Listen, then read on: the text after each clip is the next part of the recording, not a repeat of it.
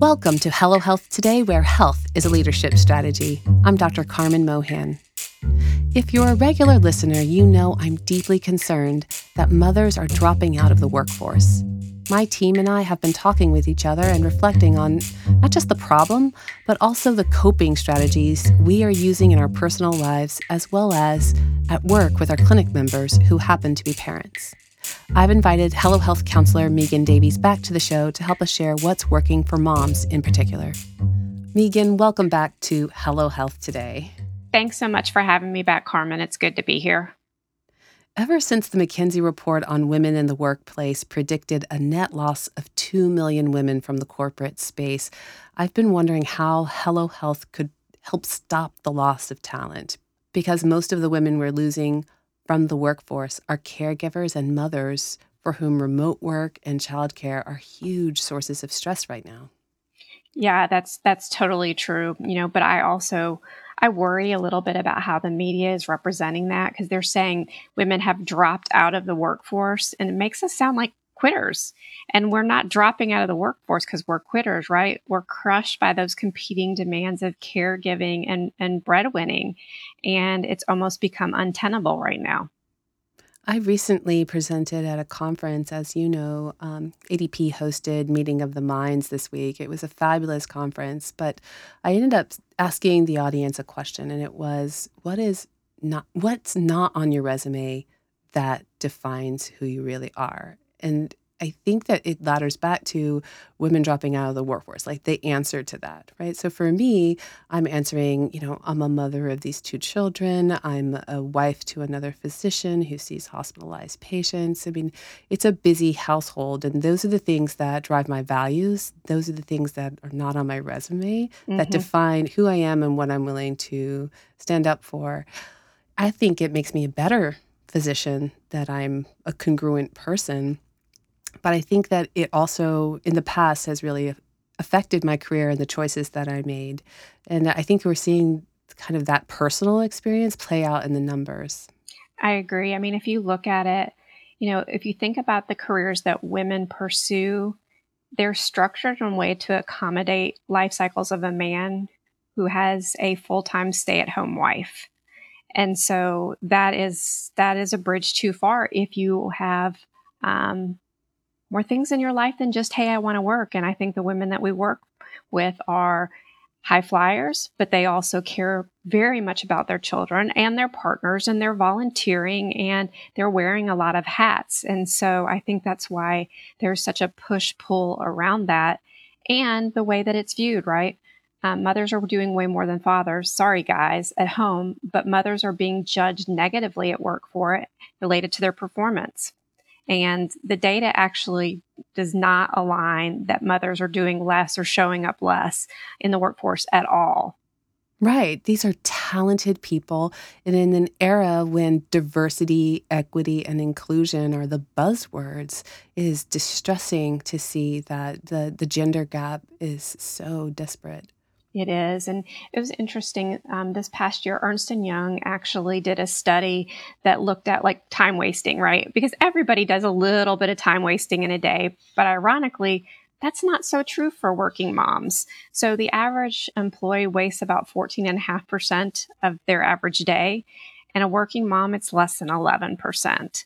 And so to me, that speaks volumes about how we show up in the workplace, and we're bringing our whole self there, and we're participating more fully than the other employees are.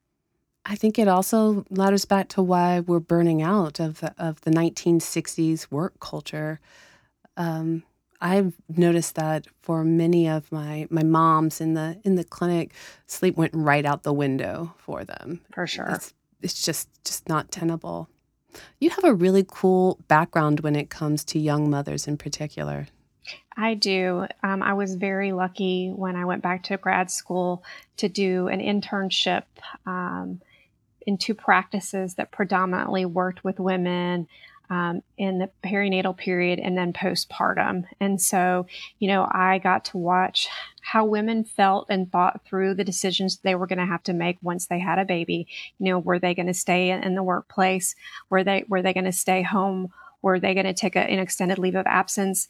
And just the amount of stress and decision making that came with that, is overwhelming, right? And this is probably a bad joke to make, but I'm going to make it anyway. You think about all of the ways that we have to think through so strategically to go back to the workplace that our husbands have, or other partners have just not had to think through, right? So, I'm working with a client who's worried about, okay, so I'm going to have to vet daycares, and then in the time of COVID, okay, so what are their COVID precautions, and are the care workers, have they been vaccinated, right?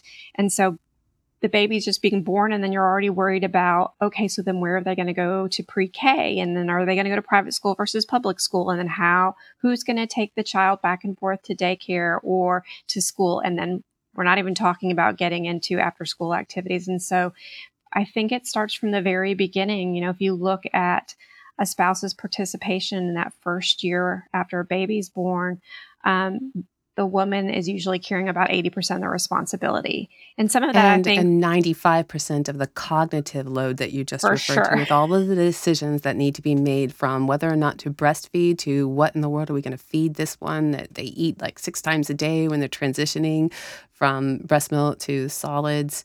Actually, I think one of our advisors had a baby early on, right as the pandemic was hitting.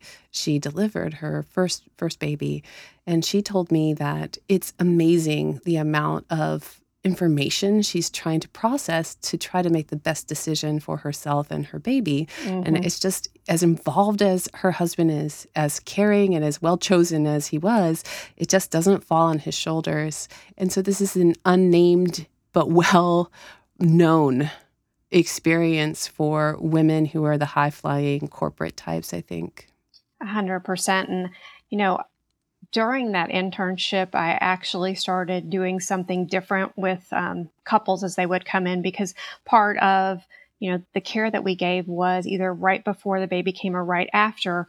We would have the husband come in because we want to make sure that we're checking for any maternal mental health issues that can't come after birth, whether it's regular baby blues or is there, postpartum anxiety, postpartum depression, or postpartum OCD. And those who were still in a pretty good place, I actually had them go through an exercise. So I would have the husband and the wife or the partner write down everything they were responsible for at home.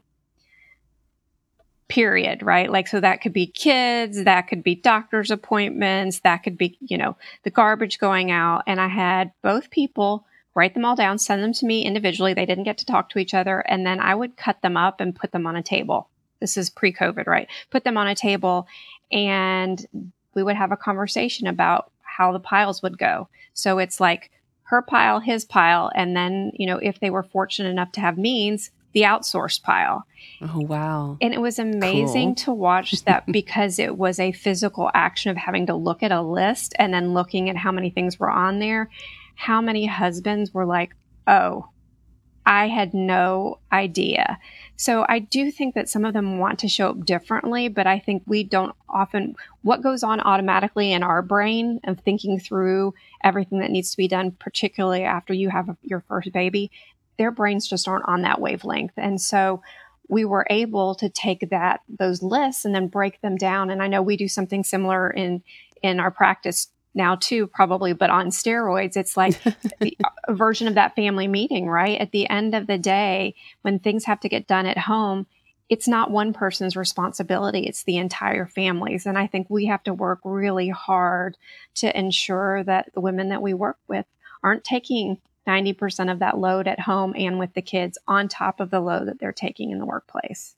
Yeah, to your point, I think that when you're cognitively overloaded and there is so much information, it is very difficult to ask for what you need, because you're working through so much for yourself that you can't even problem solve, even though your spouse or your partner is right there and could be helpful to you. So I think some of the powerful things that we do is just provide those thinking tools, like the family meeting template. It's just a list of questions and categories that you should just talk through. And you'd be surprised how quickly the task list gets divided in half, and how quickly children rise to the occasion as soon as even 5 or 6 years old. I've been impressed by the number of kids taking responsibility for themselves at younger ages during the pandemic once prompted. They have to be prompted. Absolutely. But I think that's when it starts, right? I think that's raising our kids right, that they understand as to function in a family, everybody is contributing and everybody's going to contribute in their own unique way. But I mean, a child of 4 and 5 can clear the table. They can set the table. They can at least bring the laundries, and as fancy as our washers and dryers are anymore, they can usually even start those. So I think it is talking about how important it is to have 100% participation in the family. Megan, having suffered through my own postpartum depression, I'm so thankful for what you do. Thanks.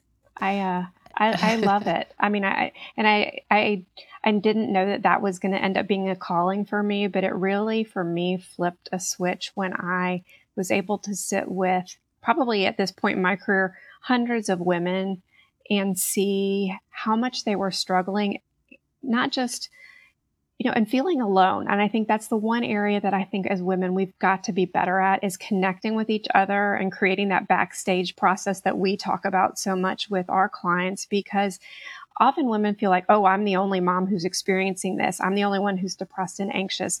I'm the only one who can't get my act together. When in fact, 80% of women experience baby blues. That 80%, you're in the minority if you don't experience it. And then you add in, if you transition from baby blues to postpartum depression or anxiety, that's 25%. That's 1 in 4 women. And I think the better job we do of talking about it and normalizing it, I think the less alienated our moms are going to feel and the more support and comfort they're going to have, because it's important you can brain share with somebody, right? Like someone that's safe. It's everyone's first pandemic. That's what Deanna Anderson of Moms Making It Together said. For sure. And yet when we bond together, we solve each other's problems, I find. And I think there's something about, and I talk about this a lot in session, common humanity, right? We forget that there are certain commonalities that bond us together. And I think as moms and women, we need to lean into that, to realize that there are other people just like us having the same experiences. And to me, that makes me feel so much less alone. And I know once clients let their guard down and let some of their friends in, they're like, why didn't I do this a year ago? One of the most powerful things I think we do at Hello Health is actually share strategies for healthy living that work in real life. And that includes our busy moms who are about getting it done. So yeah, that's great that you understand where I am emotionally and that I'm not alone in this experience. But how is this experience going to get better is mostly what everyone cares about. So what do you think is like the top thing for having things get better? I think number one, and I think we talk about this in all of our workshops, is putting yourself back on your calendar. And I think some women literally need us to give them permission, right? I think there's so much guilt. They literally need to say, this is what needs to actually go right here. Yeah. Let's pull up the calendar and put you right here and this aspect of you, whether it's that walk or some rest time or, meditation. And that's one of my favorites, actually. I'm glad you brought that up, Megan, because when we say put yourself back into your schedule, it's because when you're a working mom, there's anything that's not on the schedule, it just doesn't get done. It stands no chance of even getting done. And some of the times you'll skip it even when it's there, because what's not on your resume will define you and what you're willing to trade that restorative energy for, right? 100%. But I've even toyed with, and I think we should think about this, we write prescriptions for things in the practice. I think this is a prescription, right? It goes right on the plan. This is the first thing you can do to ensure that you're going to be able to be resilient and have a few minutes to yourself. So it's like having a map, right? Like having a map for how, start here and you're headed this way, right? Yeah. So I think that's probably the number one thing that we do in the business. But I think the other thing too is creating that backstage area. And we've referenced it a couple times already today, but to really have someone that you feel comfortable with being totally honest, authentic, being able to share your emotions, whether they're good or bad, that can really help you problem solve, because sometimes you're so in it, you don't have the ability to step back and really look at the situation objectively. And so having someone that you trust that can look at it from the outside with less emotion, then you're like, okay, I get it. I get what you see, and I'm missing that because I'm so in the middle of this, and I And can I go back and think, make that change. yeah, it's because the first step is not actually having that friend. The first step is realizing that you look like you have it all together. You are really strong. Everyone's in awe of what you've been able to do and to accomplish. So the first step to having a backstage is actually saying to someone, I need your help, rather than I miss you or be great to see you, but I'm too busy, or the other things that women will say to each other, right? Like, Hmm. I trust you is a really powerful statement that enables the backstage to occur. And once we're really honest and authentic with each other, we become very bonded. I think that part of the development of confidence when you're taking on the role of mother for the first time comes from being really honest with what's going on, Mm-hmm. because then people say, well, this worked for me, it might work for you. And it's like trying on shoes. Like, and you'll find a good pair if you just keep trying them on, and then you'll be able to stand up, walk, run eventually. But I also think there's something that you said that is the most important thing we can do is we are often comparing how we feel inside to what another woman looks like on the outside. And so I think it is so important to have that conversation because I might look like I have it all together, but You do but all the inside time. all the time. Yeah. But on the inside, how that feels is very different. And I think that's the vulnerable part that we need to ensure that women are comfortable sharing. It's like, yeah, I might look like this all looks good, but before I was, running out the door, I had to change clothes because the baby spit up on me, and Yeah. my And who help for the hasn't day had called that out sick. experience? Right.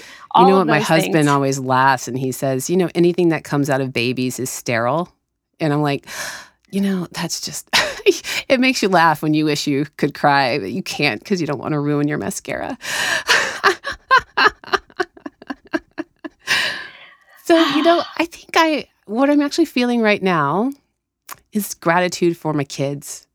I learned to be really authentic with where I was with my kids during our family meetings, and it has helped them rise to the occasion and contribute their own ideas about what they'd like to take on as responsibilities. Now, I have great, great kids. Yes, you do. But I've been I've been impressed by just how much they've grown of their own accord as a result of our family meetings. I call it everybody needs to function at the height of their license, because mommy is too busy to be the one who comes up with all of the tasks and coordinating the schedules. And, they're on 2 different school schedules, which means they have 2 different homework plans. And I mean, it can become really overwhelming just coordinating their lives. Do you have any other folks who are saying, this is what my kids are doing and it's really working for me? So I think from the kid perspective, it is, outside of the all family meeting, it's the conversation with your significant other about how some of those things get divided and conquered and what other resources that you can utilize. And so, a number of the clients that I work with do have family in town, and for the longest time would not make any asks. And they had grandparents who were in town who wanted to spend time with the kids. And so how do you actually sit down and have that conversation? So we called them more like crucial conversations.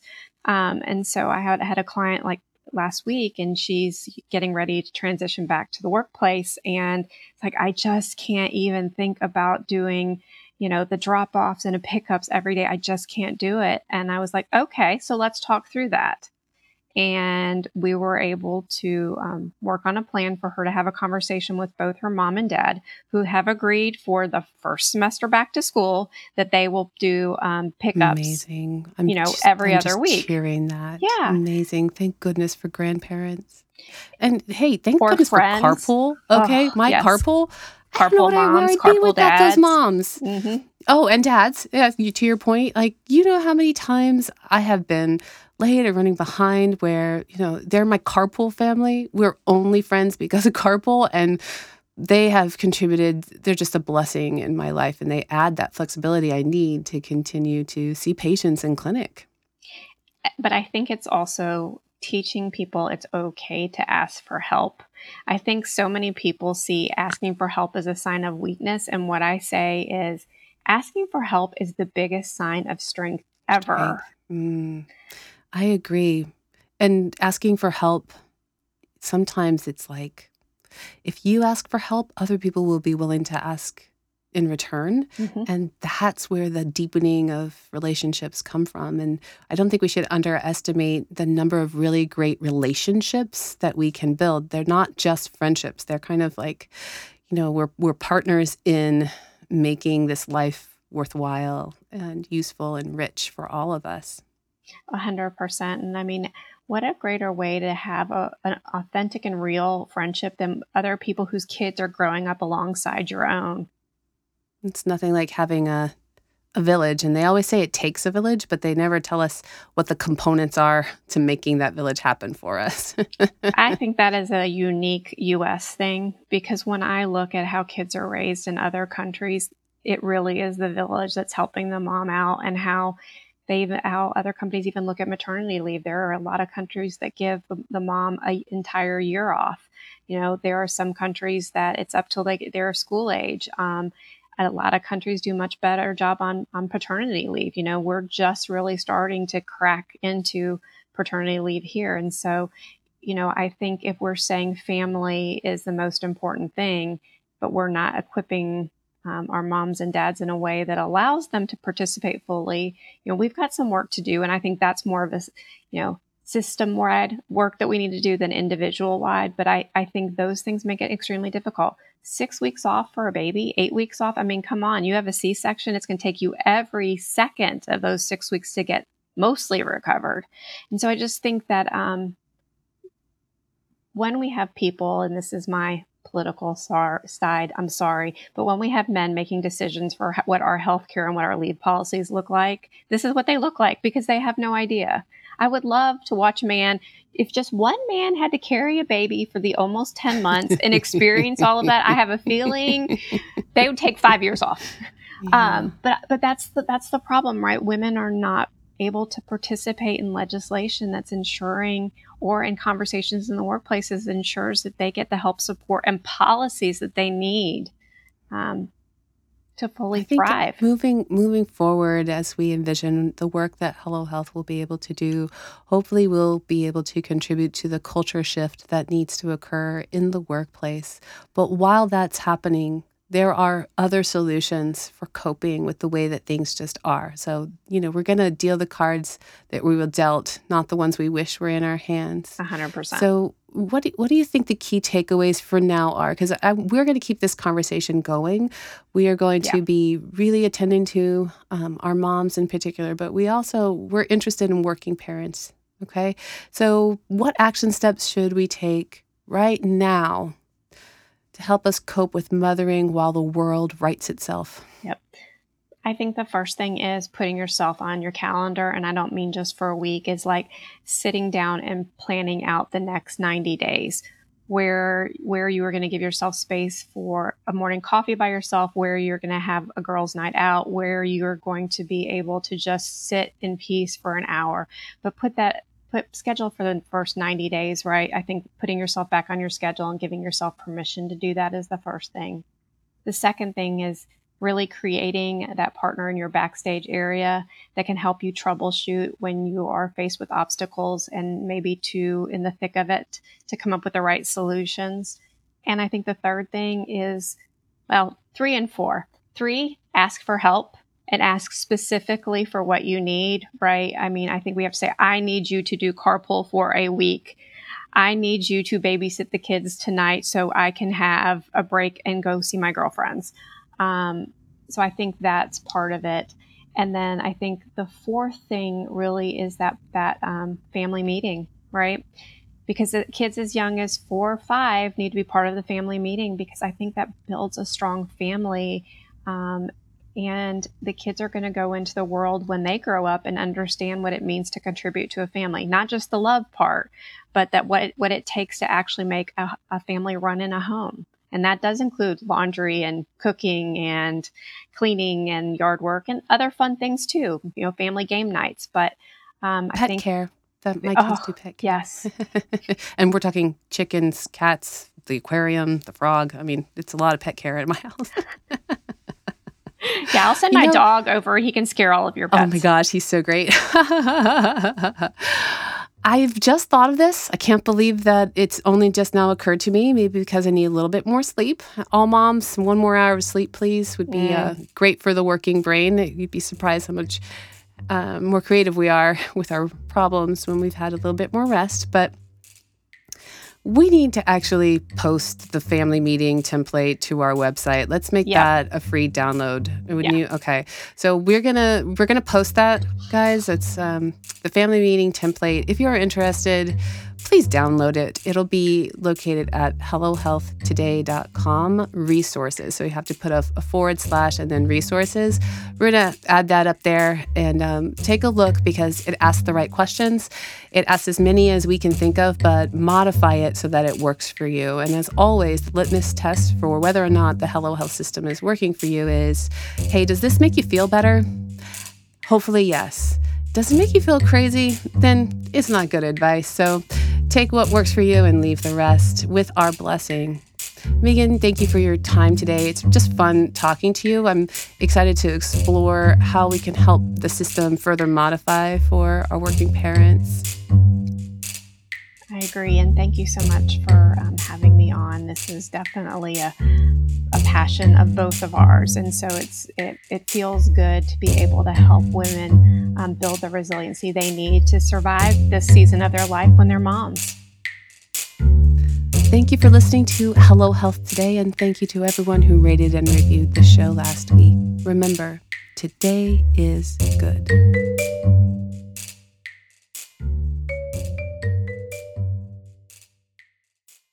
Hi, everyone. Thank you for tuning in.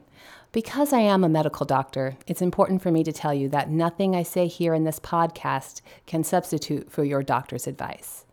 My lawyers make me say the same thing this way. The contents of this podcast are neither intended nor implied to be relied on for medical diagnosis, care, or treatment concerning any individual.